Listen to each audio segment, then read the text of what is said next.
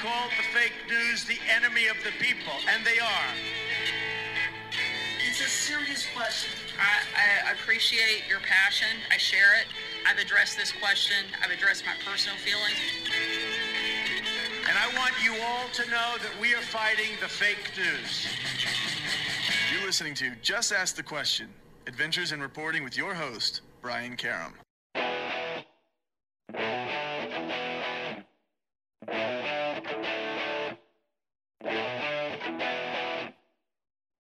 Hi, and welcome back to Just Ask the Question. I am your host, Brian Karam. With us once again is, one of my favorite comedians, Jackie the Joke Man Martling, who has a new documentary out that we're going to talk about. If you don't know, Jackie is, he may be, according to his own PR, one of the last great joke storytellers. He was the head writer for the very famously the head writer for the Howard Stern show for 15 years, even more infamous when he left it.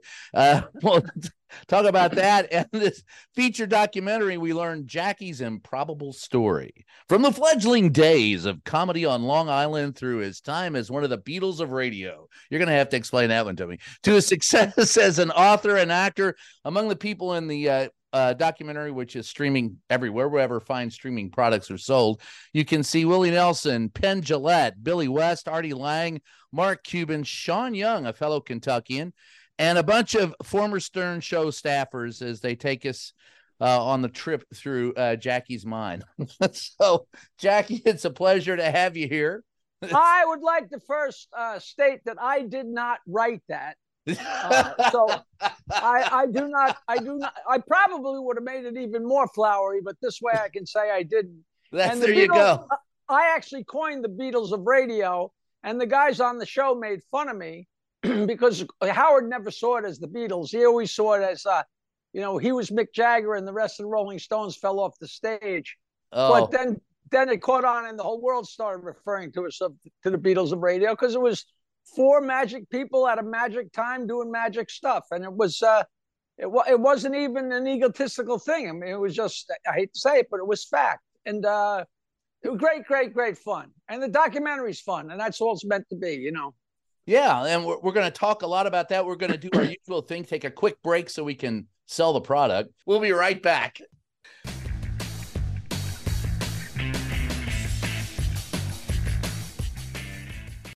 In this modern age of misinformation and deceit, Just Ask the Questions newsletter cuts through the BS and gets to the truth with Brian's in-depth articles, columns, and exclusive content not released anywhere else. Get the scoop and stay in the know. Sign up for the Just Ask the Question newsletter now at substack.com/JATQ podcast.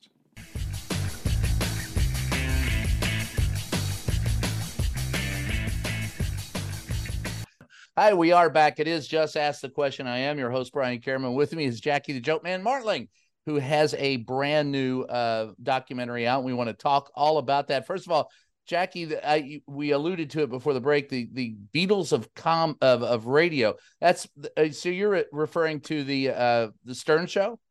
That would be Howard, and then Robin, and then me, and then Fred.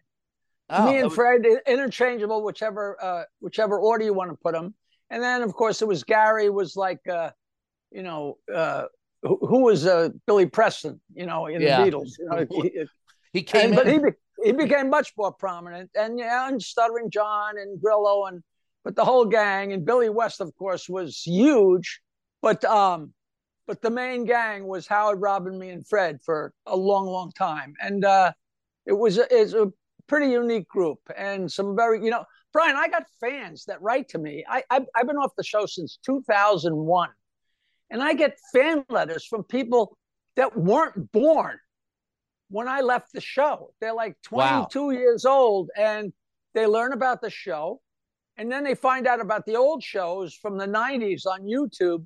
The greatest compliment I ever got, a guy wrote to me and said, Jackie, I'm from Toronto, Canada, and I started listening to the Howard Stern Show in 2007, and it instantly became my favorite thing. I couldn't believe how much I loved it. And then I discovered the old shows on YouTube, and all over the web. And he said, you know, it was like having a brand new favorite band, Wow. and then finding out that their earlier albums were much better.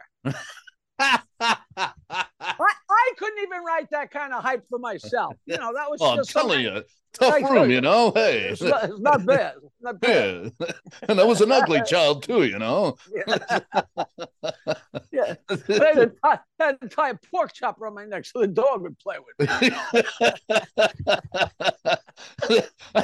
My favorite one is I got lost. I went to the police. I said, hey, can you help me find my parents? They go, I don't know, kid. There's so many places they could hide. You know, if you look over my shoulder here, there's this Rodney doll. Yeah. It's about 2 feet tall. And you push the button and he tells 2 or 3 jokes. And it's just the most phenomenal, obnoxious thing. But I never sat there and went through the whole thing. And there was a whole thing on the Stern Show about how Rodney used some of my jokes that he didn't pay for. But it wasn't because he was any kind of a scoundrel. He just, you know, he's drunk and coked up. Bookkeeping wasn't his strong suit. And all of a sudden somebody hit the button the other day. And I heard a joke that I wrote that he never paid me for. He said, "There's the proof of the pudding." It must have been from the movie. What was it called? Was it Easy Money? When he went back to school? Back to school. No, it was called Back to School. He said, "Yeah, I was an unpopular kid. I shared lockers with a mop." It's a great joke. So innocent, you know, but great fun. Great fun. So tell me about the documentary. What's it about? And why'd you make it now? A couple guys started it a long time ago. A friend of mine did a short one 15 years ago. And Ian Carr, who's IKA Collective.com or IKA Collective Limited or whatever it is, one of those, LLC, QRSTUVW, whatever it is.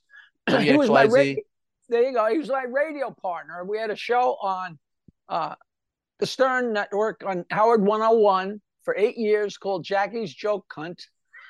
And he was my partner, and he has a production company, a very successful one. He said, you know, I want to do the documentary because the last guys made it all about me leaving and how stupid I was to leave the show.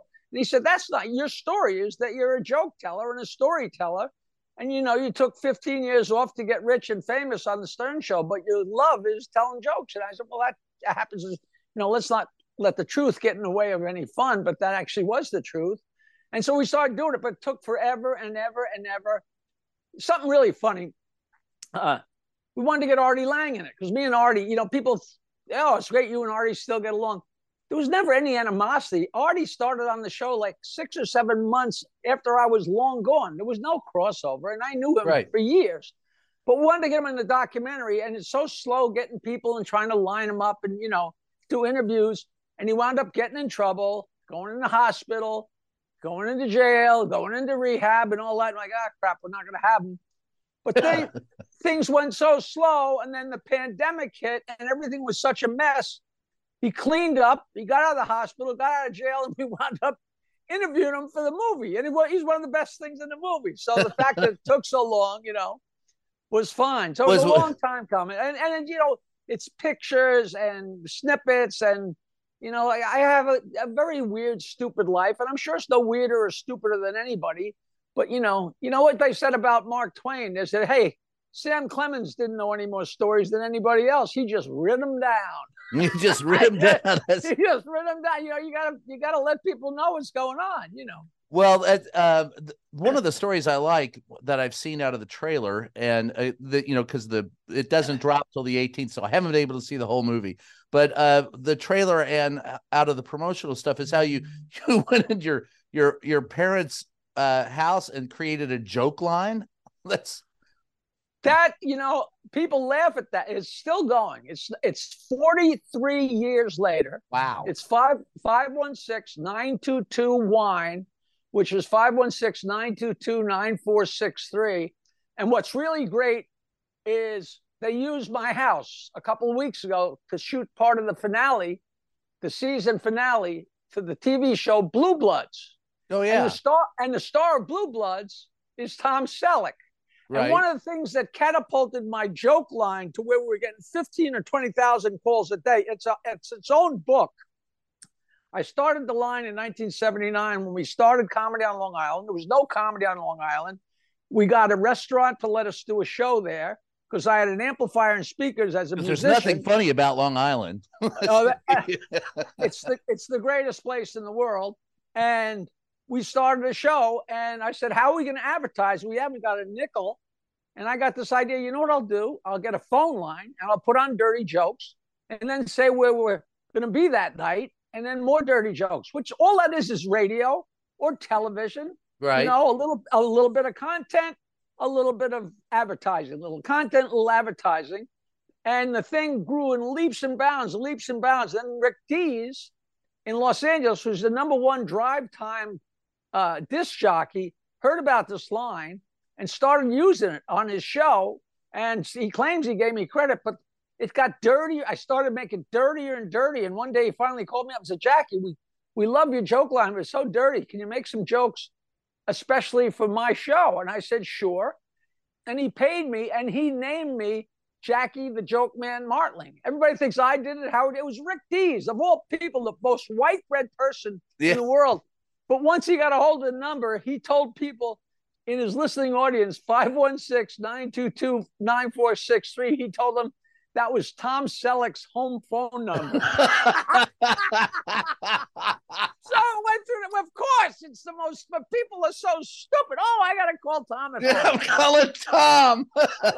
Hello, Let me is tell this you Tom? a dirty joke. He said, Tom, why are you telling us why the chicken's crossing the road, Tom? They get laid by Colonel Sanders. Yeah, you go. Very good.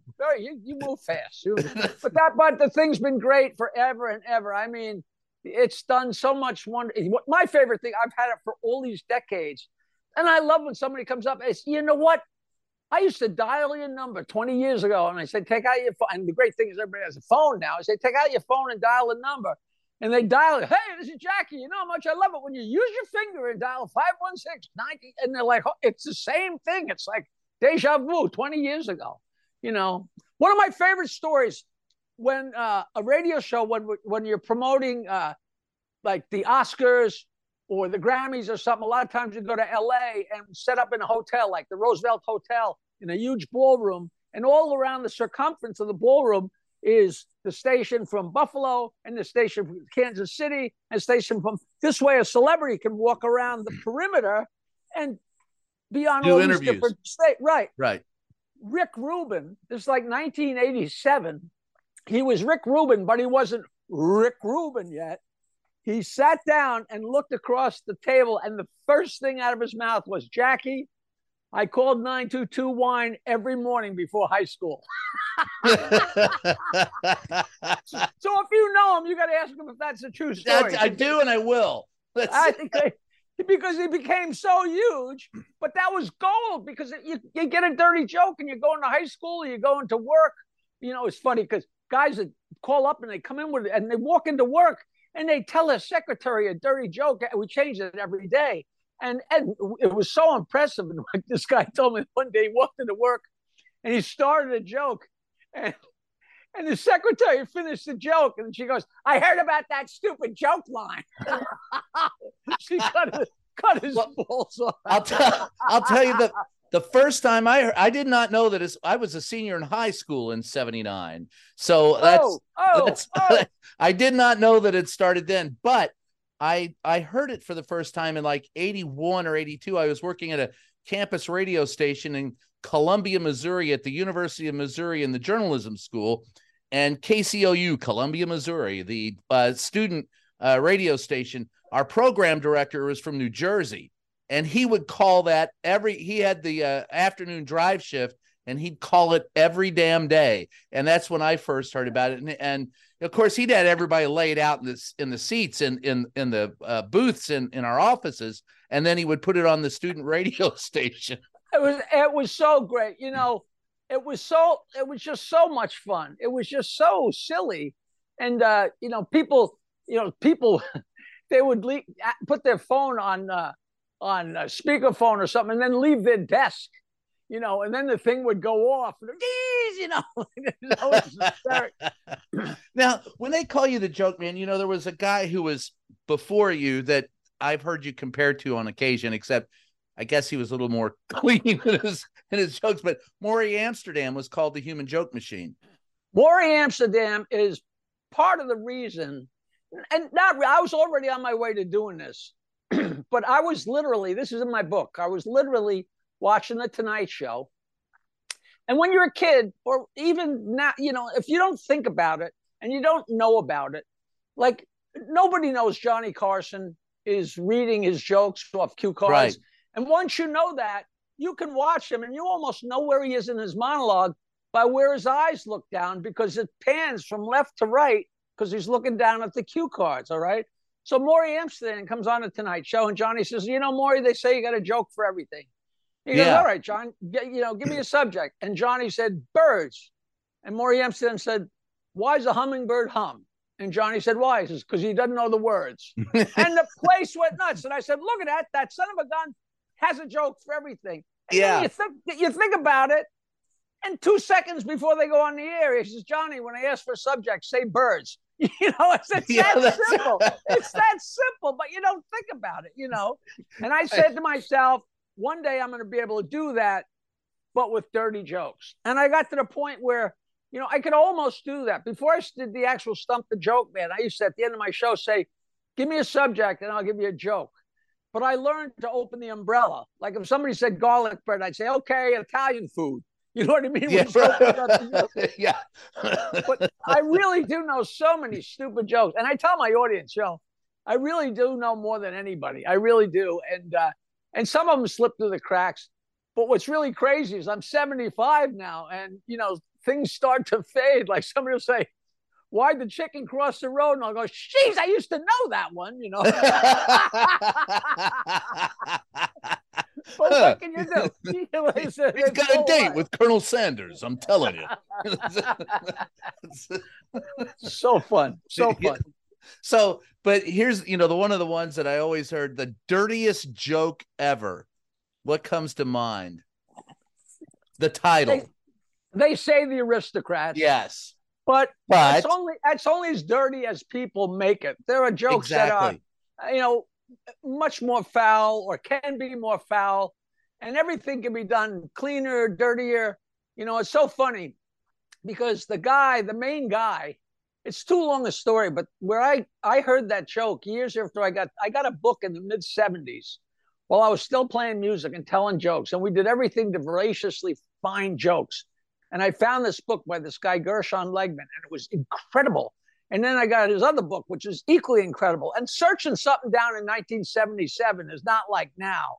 Nope. And I got to be pen pals with this guy. He's in France. He's an expatriate that got ran out of the University of Pennsylvania because they didn't think collecting dirty jokes was viable. But of course it is. It's history. So and it's funny. And it's funny. And I'll tell you the whole story. But the bottom line is, it wound up, I loved the Aristocrat jokes. And then I finally get to the last page of his second book, because you can't read them in one sentence. It's like the Bible. You can only handle so much. And not that I would ever read the Bible. Yeah, the Bible's good for dirty jokes, but that's another story. But the last joke on the last page was the Aristocrats. And now this guy, Gershon Legman, his life's premise is you are totally defined by what you think is funny, which is pretty astute. And all of a sudden he goes, and here's this joke that was told to me by a guy who was raised in squalor, by two parents that battled for 40 years, but refused to get a divorce because they wanted to stay together for the sake of the children. Which I said, Jesus Christ, the guy just described my life. And then there's my favorite joke. So I put that on my website. And then I put my version of the joke on the website. And then Penn Jillette and Paul Provenza came to my house. Now, if you look at the poster for the Aristocrats, every single person on that poster is 3 or 4 times more famous than me. But they put me in it and they said, Martling, we have to put you in the movie because we did a search on the web under the Aristocrats and we only got 2 hits and they were both your website. Because I had his version and I had my version. As an homage to him, I made it the last joke on the last page of my joke book, and it was just so much fun. We're gonna take a short break, and we'll stick around. We'll be right back.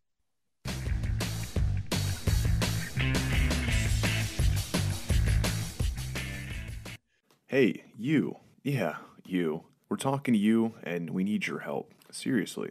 As you probably know, independent journalism is a vital pillar of our democracy. Like everything else, it's not free.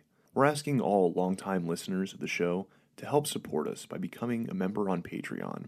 For the price of a latte, you can help guard democracy. Join us today at patreon.com/JATQ podcast to help us keep bringing you the podcast you love and the facts you deserve.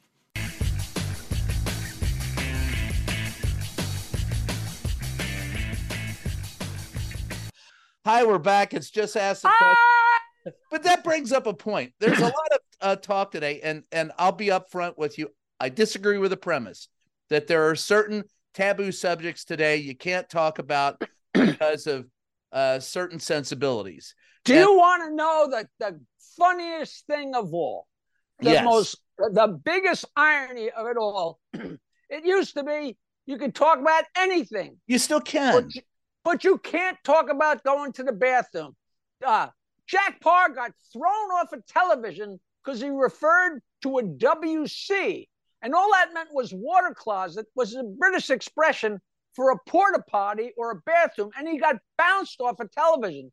But now, the only thing you can talk about is shit and diarrhea and farts because it doesn't offend, as offensive as it is. Everybody, I don't care if you're a Mexican or a Jew or a midget, or you can't say midget, I don't give a fuck. Everybody goes to the bathroom, and it's funny right across the board. As filthy as it is, everybody has a mother and everybody goes to the bathroom. She doesn't have to be Jewish and she doesn't have to be Italian. It's crazy. I haven't changed my strategy. I do a little bit of this, a little bit of that.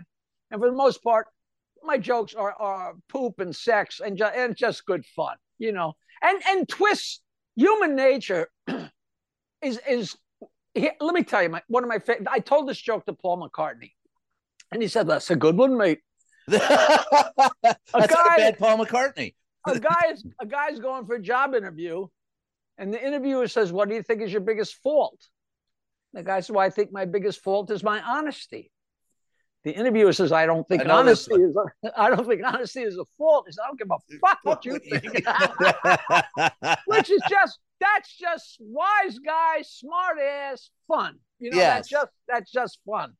I think if it's funny, it's funny. And if, like you said, you define yourself by what by what you find funny. If it's funny, I don't care what the subject matter is. If it's funny, it's funny. I mean, Dylan Rickles made an entire career out of insulting people.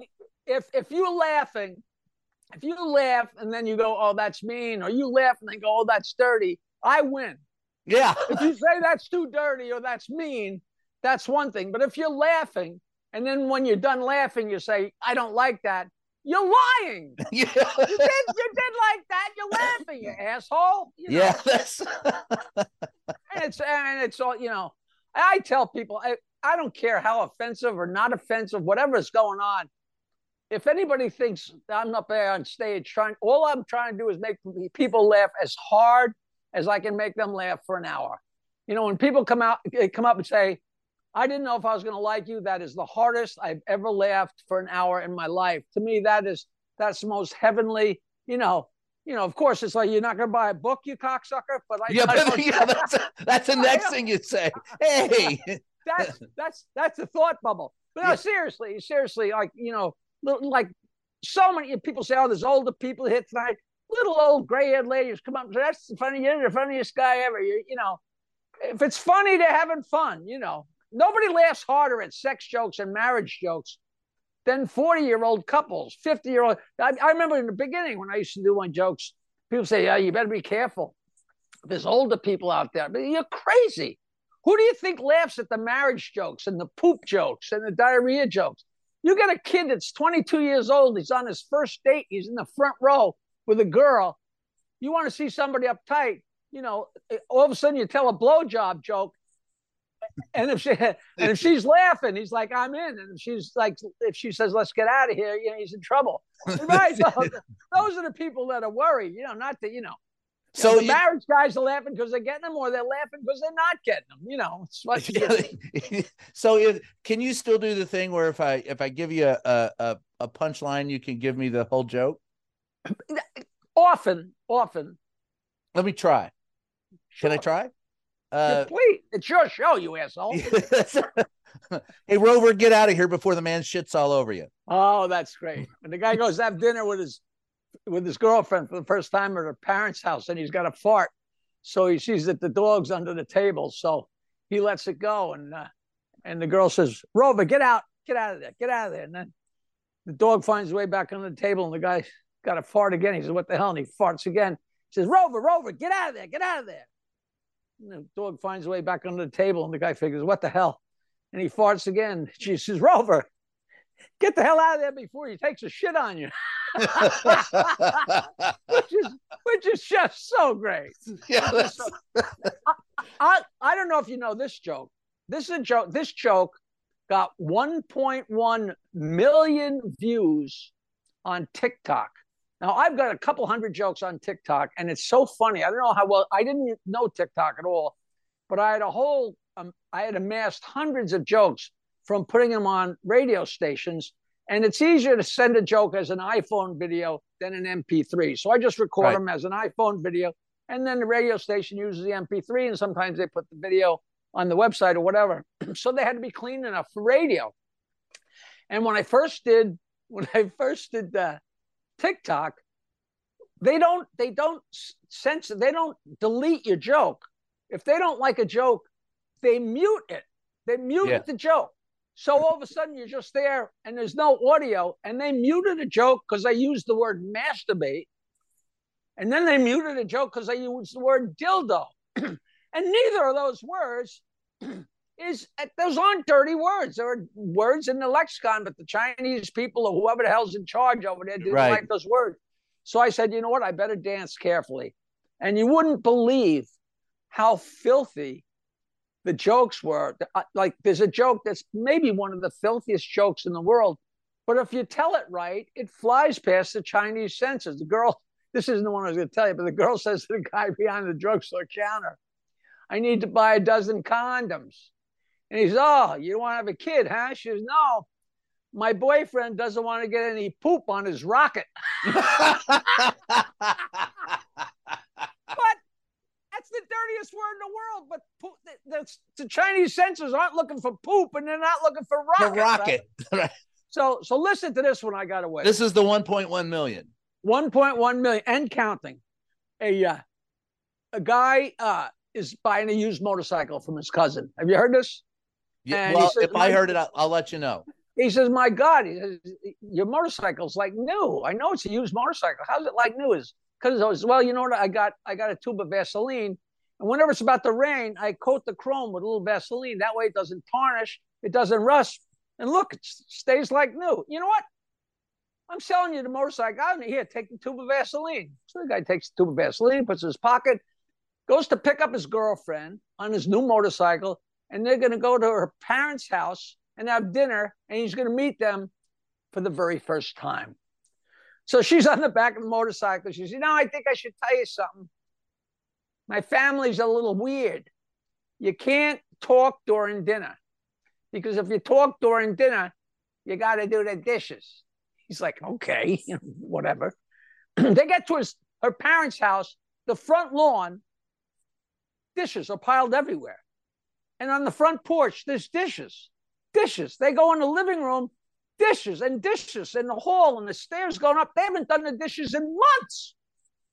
They sit down to eat the whole meal. Nobody talks. It's the end of the meal. The guy's a little horny.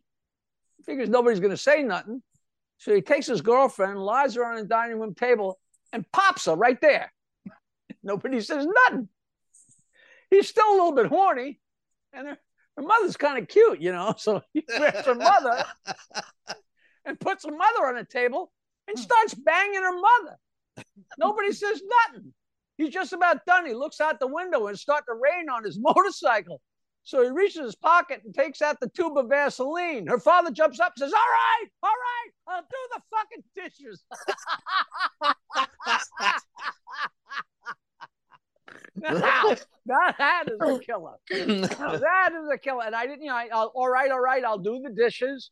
And he popped her. There were no dirty words in there. Yeah. A million. It's just fantastic.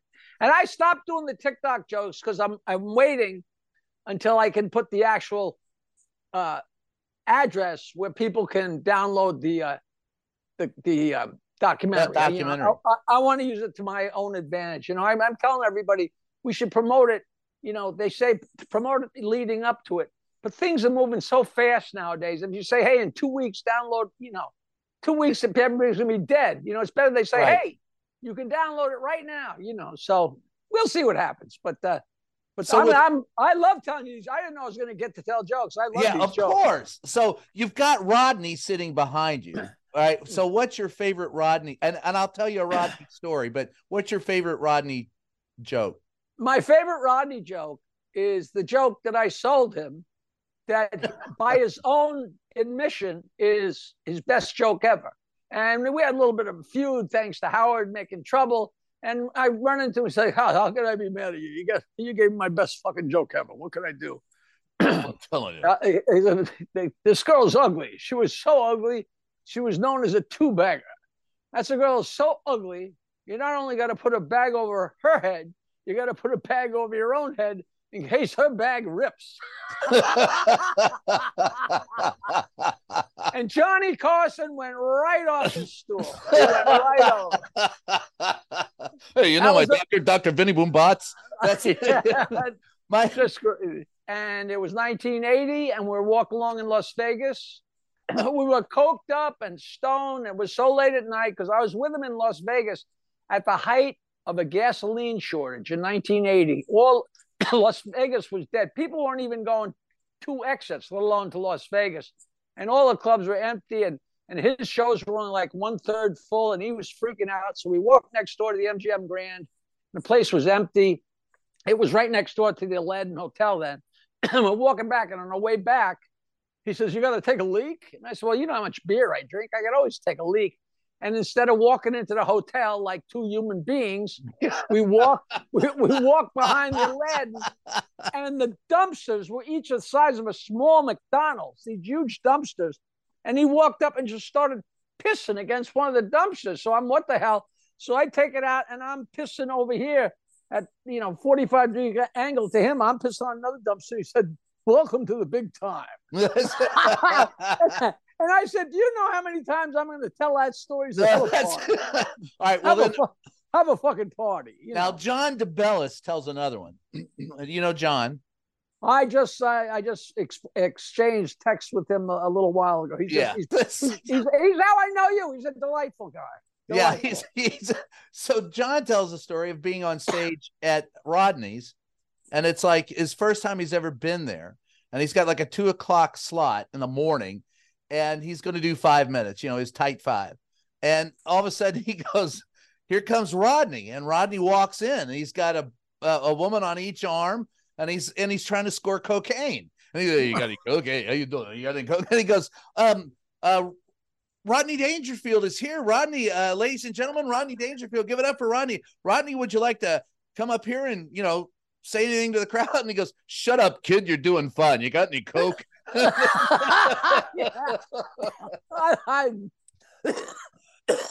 I know that's true. Yes. My favorite story about him, I wrote from a little while. He bought very few jokes, but he would call me up once in a while out of the blue. Like he called me when Robert Klein was at his apartment one time, and it was really funny because he was so huge, and he hosted Saturday Night Live, and I would never take it upon myself to go up to Tom Hanks and say, Tom, your last movie was pretty good. Who am I, right? Right. So Rodney calls me up and says, hey, did you see Saturday Night Live? And I said, yeah. What'd you think? I said, you were great. You were unbelievable.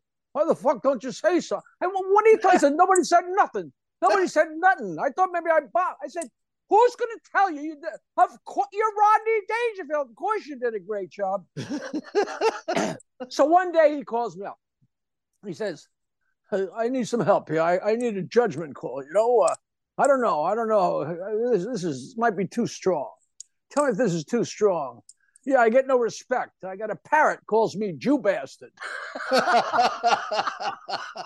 I said, I don't know if it's too strong, but that's the funniest thing I ever heard. So I'm at the Friars Club 20 years later, telling that story. And the next table over is an old Catskill comedian named Dick Capri, who's a delightful guy. He's still around. A lot of the guys have passed away, Stewie Stone, Freddie Roman, they've died, but Dick Capri is still going strong down in Florida. And he hears me tell that story, and he leans over, and he goes, Martling, not only did he wind up using that joke, it was his signal joke. I said, what do you mean by that? He says, if you were at Dangerfield's, like opening up for him or hanging out there, and downstairs was a little tiny dressing room with a little tiny speaker, and the show pumped through the speaker. And if you were in the dressing room getting a blowjob and you heard Rodney do that joke, you knew he was just about done. It's time to zip up and get the hell out of there. And the guys I'm sitting with say, did you plan to say that? No, Capri, tell them this is totally I mean, that's the tale of the Friars Club right there. Yeah, it's a true story. In fact, I just love that. Who one of the characters? Now, when we take a look at this, the documentary, and for those who wonder, it's coming out July 18th. The name is Joke Man. Joke Man. Joke Man, 2 words, Joke Man.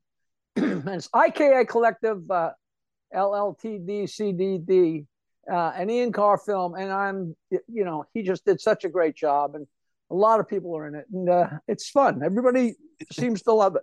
Well, my question is, do you get in, since I haven't seen it, and at the risk of telling you another story that you told me first, let's ask, do you get into some of your background as to what got you, who were the comedians you admired and listened to growing up? Well, we talk about stuff, but I was not one of those guys. I wasn't a comedy fan per se. Like if I had a buddy in school who would come and say, hey, did you hear the latest Dayton Allen album? Or listen to this is really funny.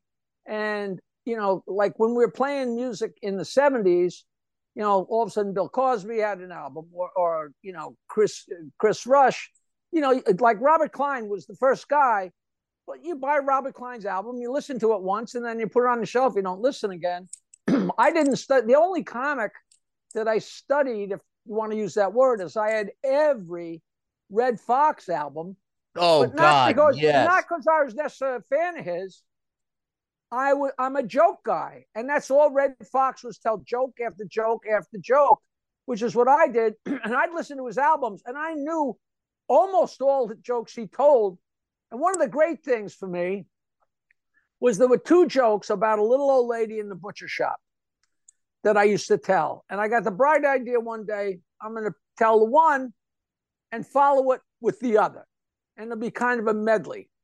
And then I bought a Red Fox album, and he did the same 2 jokes in the same order. I felt like I had cured cancer. Look at me. I think the way it's so obvious. It's a woman in a butcher shop, like it's more obvious.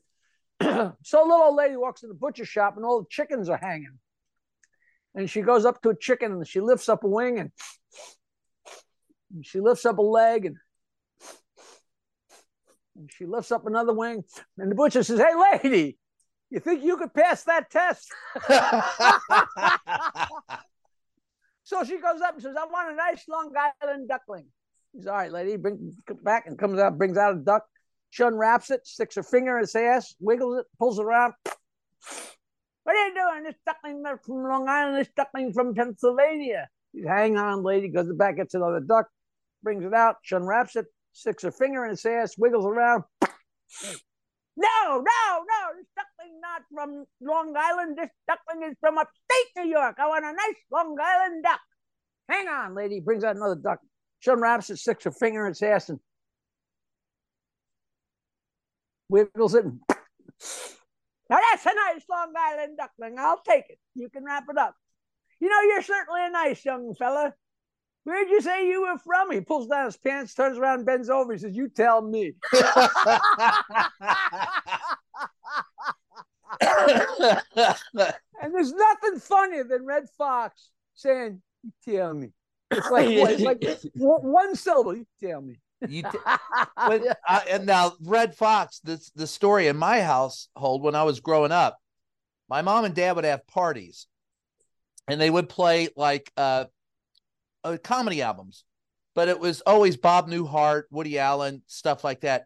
And then after the Squares left, and just their close friends left, they'd put on the Red Fox albums, and we would they reach under the counter and pull out the Red Fox. Oh, and we would sit. I would sit in my bedroom and laugh my ass off at Red Fox. He was just great. And one of the first things I ever did was Red Fox's Dirty Dirty Jokes. It was a video that was shot in Los Angeles, and Dice Clay was on it. And Dice still says that video was what launched him. It was Dice Clay and a guy named Robert Schimmel, who was so crazy, so dirty, so off the wall. He passed away, and a couple other people.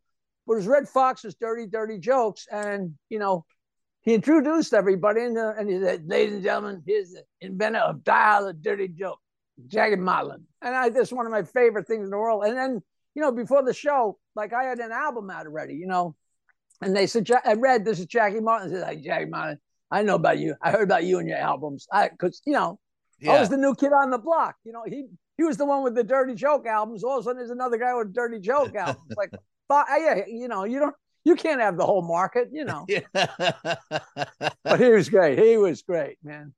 You know what? They said Red Fox's favorite joke was, did you hear about the Polish gangster? His career was managed by 3 black musicians.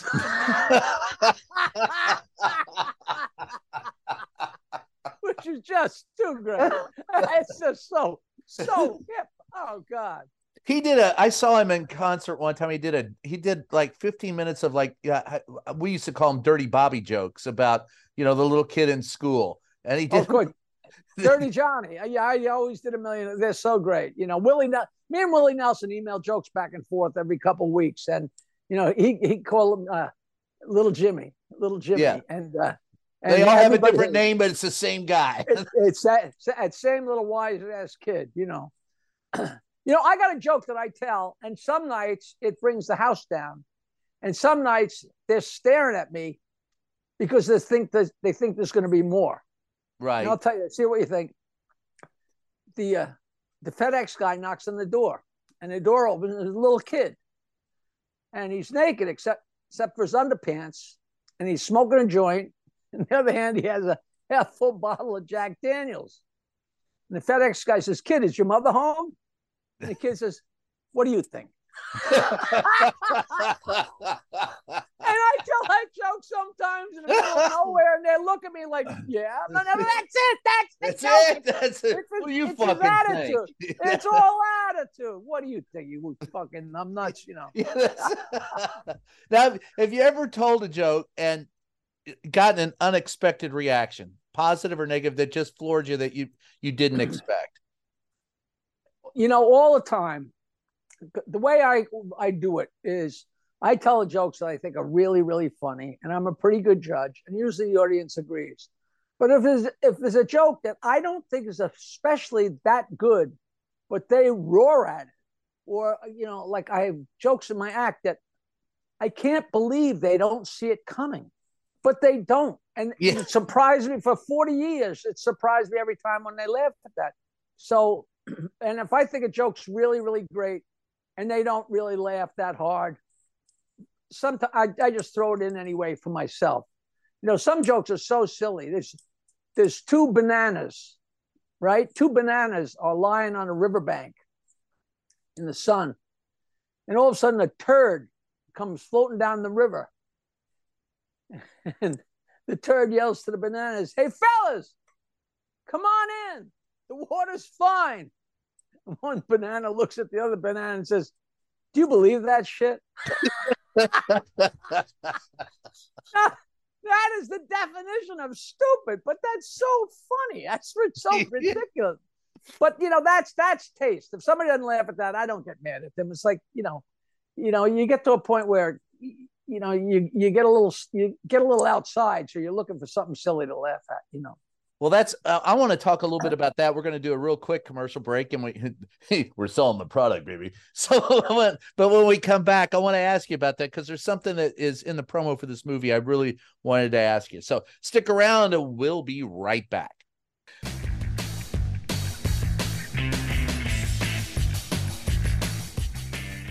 Hey, Just Ask the Question podcast listeners. If you've got a second, head on over to Twitter and follow our official page, JATQ Podcast. That's JATQ Podcast. In this modern age of misinformation and deceit, Just Ask the Questions newsletter cuts through the BS and gets to the truth. With Brian's in-depth articles, columns, and exclusive content not found anywhere else. Get the scoop and stay in the know. Sign up for the Just Ask the Question newsletter now at substack.com/JATQ podcast.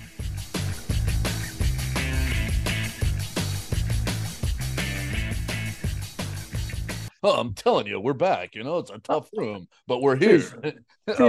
And I was an ugly child too, Anyways, I had so many pimples. The blind kids use me for Braille.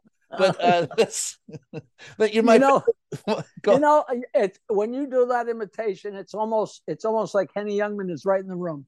Yeah. I had someone one time who said, "Oh yeah, I love Henny Youngman." He's like, I go, "That's not Henny. That's not even how Henny Youngman crafted it." No, of course not. Of course, but that's fun. That's fun. But that's my favorite of Rodney. It still remains to this day. My favorite is he says, "Yeah, I went to my proctologist. He used to be a photographer. He said, bend over and say cheese." Which is so ridiculous. I know. That's right. And it's just too fun. It's just too fun. They're all too fun. Well, that brings me to the funniest thing he said on the Tonight Show, and nobody in the audience laughed, and everybody in the band fell off their chairs. Tell Johnny, I've been drinking. I drink too much. When you're drinking too much, you wake up in the morning and there's a kid with an accent at your feet. like that's just, the band screamed. They screamed like, kid with an accent playing with your feet. Play with your feet. Oh, I'm telling you. Well, that's I'll tell you what. Here's how Rodney helped me out covering the White House, and we won't dip too much. We've stayed away from politics, but you'll appreciate this. I watched Donald Trump walk out of the out of his the Oval Office, walking to Marine One, the helicopter. And it was during the first 6 months of his administration, and he wasn't talking to reporters much at all. We'd sit out there and wave and shout questions at him. That day, he walked out with that suit on that he likes to wear, which is that's the Rodney Dangerfield outfit. And exactly. And he walked out, and his hair was blowing, and for the life of me, he looked like Rodney. And so he's walking away and he's not saying anything. So I yelled at the top of my voice. I said, "Hey, I'm telling you, Mr. President, it's a tough room, And he turned around and came back and took our questions. And I have no one but myself to blame for chopper talk, because I started it by yelling Rodney Dangerfield at Trump. So I always wondered if that was by design or if I went with Rodney to Las Vegas. And I took pictures of all the booze in his room because he gave it all to me. And I took pictures of his son and his daughter. But his closet had like 6 or 8 black suits, white tie, and a red white shirt, red tie. Black suit, white shirt, red tie. All in a line. And I didn't. It was the most iconic Rodney picture you could ever imagine. And I didn't take a picture of it. Oh, my goodness. I could see it in my mind's eye, Well, that was, they used to say Einstein had one suit. It was a tan suit. And they asked him, "Why do you have just one suit?" And he goes, "I don't like to waste my time thinking about what I'm going to wear." And I'm sure that was exactly the same with Rodney. I wear the same crap. I'm not comparing myself to them, but like, who the hell was? Hey, you know who loved dirty jokes more than anybody in the world? Albert Einstein. Yeah, Einstein did. Yeah. And now that before it became public knowledge that he was a womanizer and loved girls and had sex with his cousin and all that, when I heard a guy whose grandfather was a world famous, not rabbi, what do you call it? A cantor, a world famous cantor, and he was friends in the turn of the century with, you know, like Enrico Caruso and the New York Yankees, you know, the hoi polloi of New York. And one of his best friends was Albert Einstein. This guy came up and said, I got to tell you this, Jackie, because my grandfather told me this, because Albert Einstein was one of his best friends. Albert Einstein loved dirty jokes, and Albert Einstein's favorite joke was, my dick isn't that big, but I love every foot of it. How great is that? Oh, an Albert Einstein joke. Hey, what are you going to do, you know? What are you gonna... So there's something that in the promo for this movie that I really like, and it's that humor is one of the keys to happiness. Now this is a sentence. Joke Man is a universal story of self-discovery and how humor is one of the keys to happiness. How so for you? Because for me, it keeps me sane. That and music keeps me sane. You know, I don't know. Humor schmoomer, you know, the minute people start discussing comedy or humor, I want to put a bullet in my head, because the minute you start the conversation, it ceases to be funny. But laughter, which, you know, if you want to extrapolate laughter, making people, I don't know why standing on stage and making people laugh makes me or anybody feel so good. It does. But it just does. It's like hitting your hand with a hammer, and it feels good when you stop, you know, just so you just stop. You just do what feels good. I never got to the bottom of it. You know, people say, oh, we're all bottomless pits and you can't fill it up and you can't be satisfied. But I'll go on stage to 800 people and kill them for an hour, and I'll feel like $1 million. But if it's been a couple of days and I go in a local post office and I say something funny and Larry, the guy behind the counter, laughs, that's the same magic. Yes. People don't understand. It's like it's the same endorphin. Thank you. Or, you know, or I go out to, you know, I used to stand there at the bar with a bunch. That's how I wound up knowing all the jokes. It was making people laugh. That was my heroin. You know, I just loved it. I was always the last guy standing, telling jokes. And I just really, really love it. When I started telling jokes on stage, I had been a musician, and I knew I wasn't going to make any money as a musician. So what was I going to do? I certainly wasn't going to get a job. So I started telling jokes. And I went from being a guy who played songs and telling jokes to being a guy who told jokes and played songs. And my whole first year, I went on stage with a guitar, but slowly but surely, just the guitar faded away. Just like, you know, Jack Benny and, you know, W.C. Fields was a juggler and Jack Benny was a fiddle player, you know. And I just live to make people laugh. And now, you know, every joke, my jokes are so handpicked.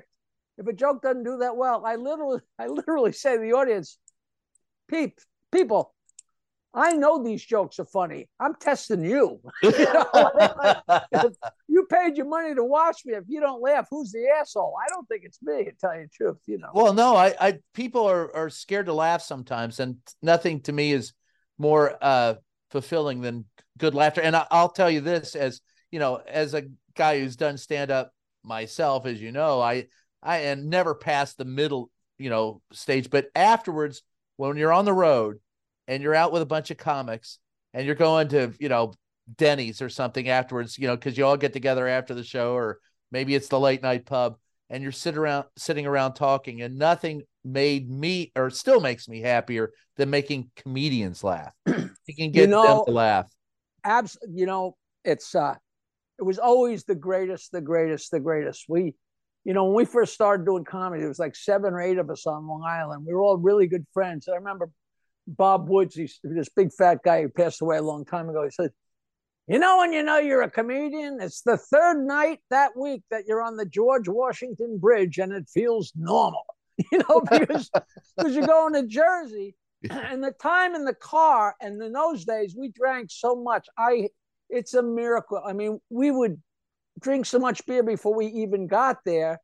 Times were so fun. And me and my buddy Peter Bales, we started together in like 1979, and he was at the comic strip in Manhattan. So his peers were like Jerry Seinfeld and Paul Reiser and Dennis Wolfberg and Carol Leifer and Larry Miller, the whole hoi polloi, the whole group from the comic strip. And I was the Long Island guy, but he's from Long Island. So we tell these stories and tell these stories.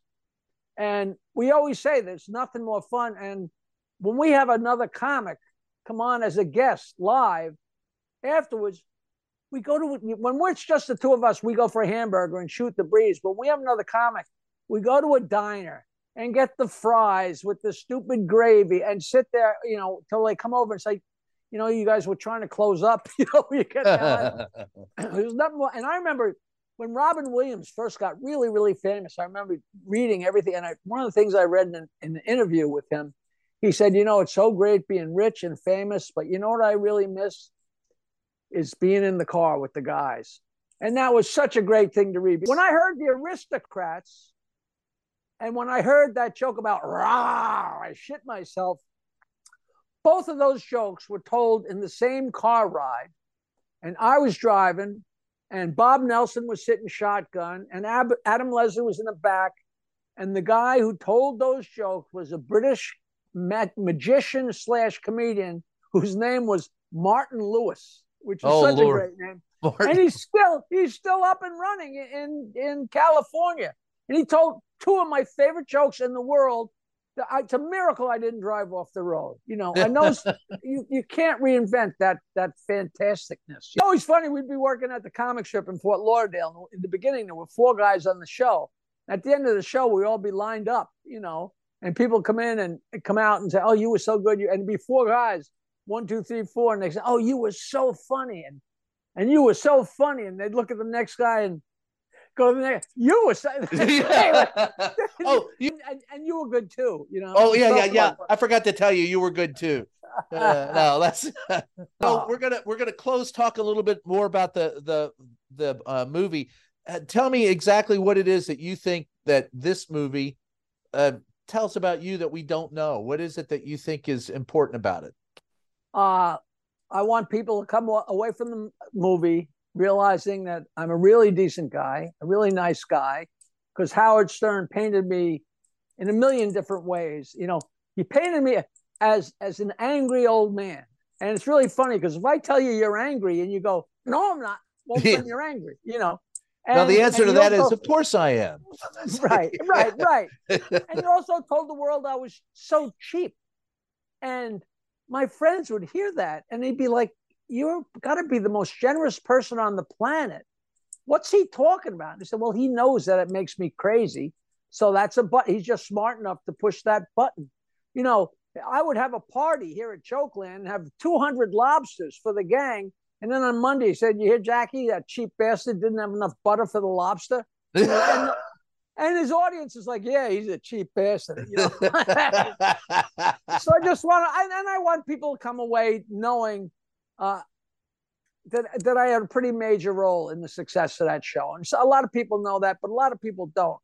And it's not bragging, and it's not giving Howard a hard time or giving anybody a hard time. It's just laying out the cards exactly the way they were. Do you two talk anymore? We send each other, you know, "Happy birthday, you old fuck." "Yeah, you're old too," you know. Happy birthday, you old fuck. Yeah. Well, that we just say happy birthday, and that's implied. Yeah. But, you know, people say, are you guys still friends? If you haven't seen somebody in 20 years or 15 years, you can't really call each other friends, but there's no animosity or anything. You know, I went on the show one time well, it's like the Beatles. You were comparing yourself to the Beatles. That's kind of how the Beatles were. They were, you know, together, and it was a magical moment, and then they weren't. Right. And what not necessarily any animosity between John and Paul, you find out later, was created because it made good press. Right. You know, I mean, I had a show on Howard 101 with Ian until 2014. So that was not that long ago. And when my girlfriend Emily and I were still going out, I actually went in and was on the show, and that's probably 10 years ago. So, you know, all's fair, all's fun. You know, he could definitely, if he dropped me a check, I'd probably cash it. But aside from that, but it was the greatest ride in the world. Well, and So.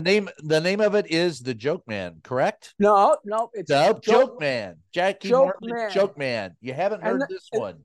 The slug, yeah, that's the slug line. You haven't heard this one, and It's, that alludes to the story, the whole story. The release date is July 18th. It's a 75-minute film, director Ian Carr, and at jokemanmovie.com if you want to look it up. And it's all the information, jokemanmovie.com. Very simple, very simple. Any other plugs you want to give, Jackie? I could do this. I mean, we could sit here and tell jokes for hours, but I will do this. I'll tell you what, I'd like to do it again when it's actually up and running. Absolutely. I'd appreciate that. But believe it or not, I get emails from, like I said, from 20-year-olds. I get them from 70-year-olds.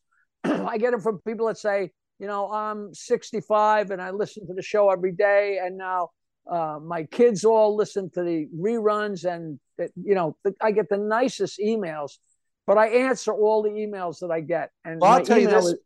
Let me say it's jokeland@AOL.com, JOKELAND @AOL.com. And I send people, a picture of Willie Nelson holding up my book, and I send them a bunch of jokes and I say, thank you. And people, the first thing they say is, I can't believe you wrote back. And I write back, what the fuck else am I going to do? And what's the phone number for the joke line that's still out there? 516-922-WINE, which is 516-922-9463. Let me tell you an amusing anecdote, as Reader's Digest used to say. Have you got an amusing anecdote, an amusing story? In the very beginning, when God created heaven and earth, there were two comedy channels.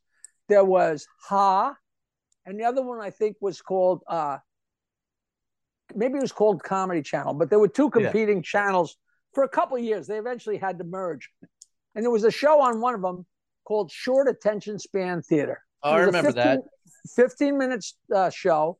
And the time I was on, Joe Bolster, very, very funny comic, also started with Peter Bales and Seinfeld and them.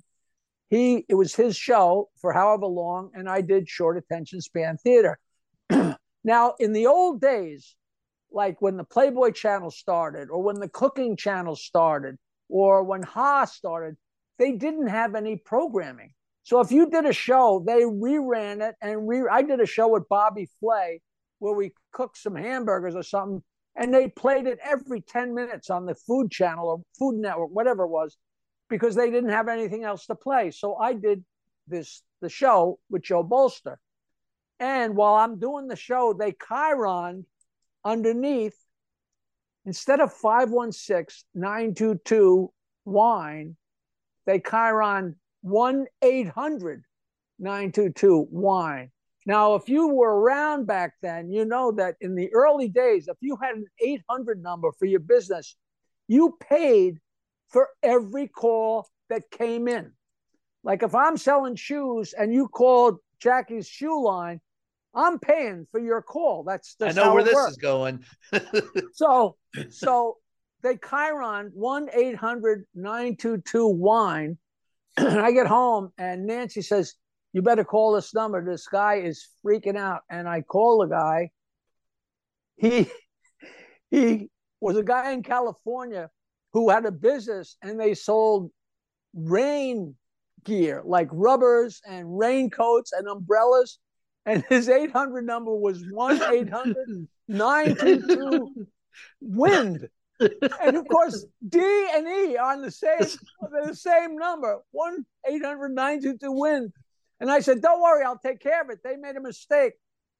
They're so short-staffed. The last thing they're going to do is go in and take that Short Attention Span Theater and re-edit it just to change that.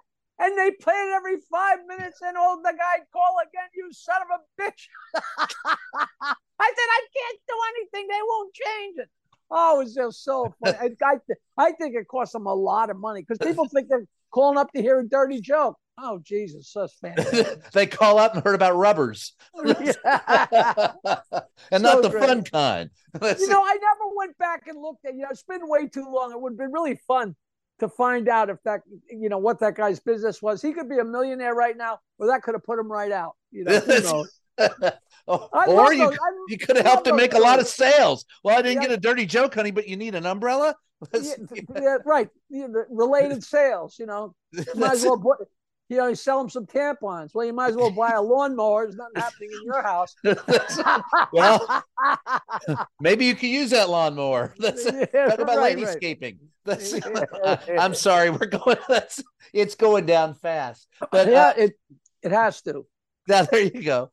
Also, so I'm on TikTok. So it's tiktok.com/@Jackie Martling. And believe it or not, I make a real lot of money with Cameo. There's a thing called cameo.com/Jackie Martling. And some people charge $100,000. I charge $75. You call up and say, hey, my father's a big fan. He loves Jewish jokes. He likes poop jokes. He's an old Howard fan. Lay into him a little. His name is Harry and his 50th birthday. And so I hit all the bullet points that they say, and they pay me and they tip me, and I make, and it's the same thing as making the guy in the post office laugh. I'm sitting there telling jokes into the iPhone, laughing my ass off, and I should be paying them because I'm enjoying myself telling the stupid jokes, Did you ever, who's the most famous person you ever made laugh? Probably Paul McCartney, and he laughed pretty hard. But the way you make people, like making Willie Nelson laugh, is always making me feel good. I gotten stoned with him 5 or 6, 7 times, and we sit there on the bus and well, that would be what in an hour. No, we cruise right along. It's so funny because I'm sitting there talking to him and we're smoking pot, and he starts telling me, yeah, when I worked with Ray Price, I was the bass player, but I used to warm up the crowd, and I would go out with the guitar and play a song or two and tell dirty jokes. And my mouth dropped. I said, Willie, that's what I did for 10 years before I was a comic. I played guitar and told dirty jokes, and we were lit. I said, we're the same guy, only you have a couple $100 million more dollars. But he's such a delight. And then, there's people. He still has my favorite line, one of my favorite lines ever in theater. Did you ever see the movie Electric Horseman? I'm sure I have, but which line? He plays Robert Redford's friend, and Robert Redford runs away. I think I know what you're going to say. I'm going to hook up with one of those Keno girls. Look, and suck the chrome off a trailer hitch and kick back. She could suck a golf ball through a soda straw. Yeah. Oh, he's so great. He's so great. I just love him. Yeah. So okay. Well, listen, we'll do this again in a few weeks when the movie comes out. But it's always a pleasure having you, man. It's just to have a laugh. I really do enjoy it. So I hope the jokes weren't too off color. But if they email me, I'll tell you one more. I got off stage. I was with what's his name? One of those English bands, and we were having a great time. And I was with Les Paul and Mark Hudson, who's a great character. And we're in the green room. We come out, and the place is still packed. The Iridium in Manhattan. The place is packed, and I'm trying to get through. And this guy comes up and says, "Jackie, I know you're looking to get out of here, and I know you heard every joke in the world, but I've been a fan for 40 years, and I always wanted to try this joke on you." And I said, "Listen, I've listened to every joke a guy's ever told me every night of my life, because you never know when one slipped through the cracks. Right. Brian, this guy told me a joke that's too dirty for my act, because, and you'll see why. If I don't tell jokes about Jesus Christ, I could care less about Jesus Christ. But if it makes people go, ooh, and it slows them up for 2 seconds and they miss the first line of the next joke, that joke's no good to me. So I don't do that. So this joke is too dirty because people think about it and go, ooh. But you can tell the joke on AM radio, and you can tell the joke to your 5-year-old son or your 6-year-old cousin. Imagine that. Too dirty for my act, but you tell it to a kid. A girl calls the doctor, says, "Doc, I got diarrhea.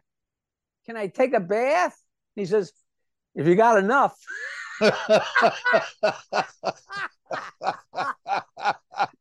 That is I'll leave you with that. Well, and thanks for leaving me with that. I appreciate you, Brian. I appreciate that from me and from Maggie Simpson, who set this up, and Ian and Ronnie. We appreciate the press and the fun, and I love making you laugh, and we'll do this more. That sounds at always, anytime. The name of this show is Just Ask the Question. I am your host, Brian Karam. Jackie Martling, thanks for being with us. And the name of, one more time, the name of the movie, and you can see it at jokemanmovie.com. The name of the movie, Jackie Martling's Joke Man. You haven't heard this one. Watch the movie. It comes out on the 18th, and we'll be back next time. Thanks for joining us. It is Just Ask the Question. I am your host, Brian Karam, and see you later.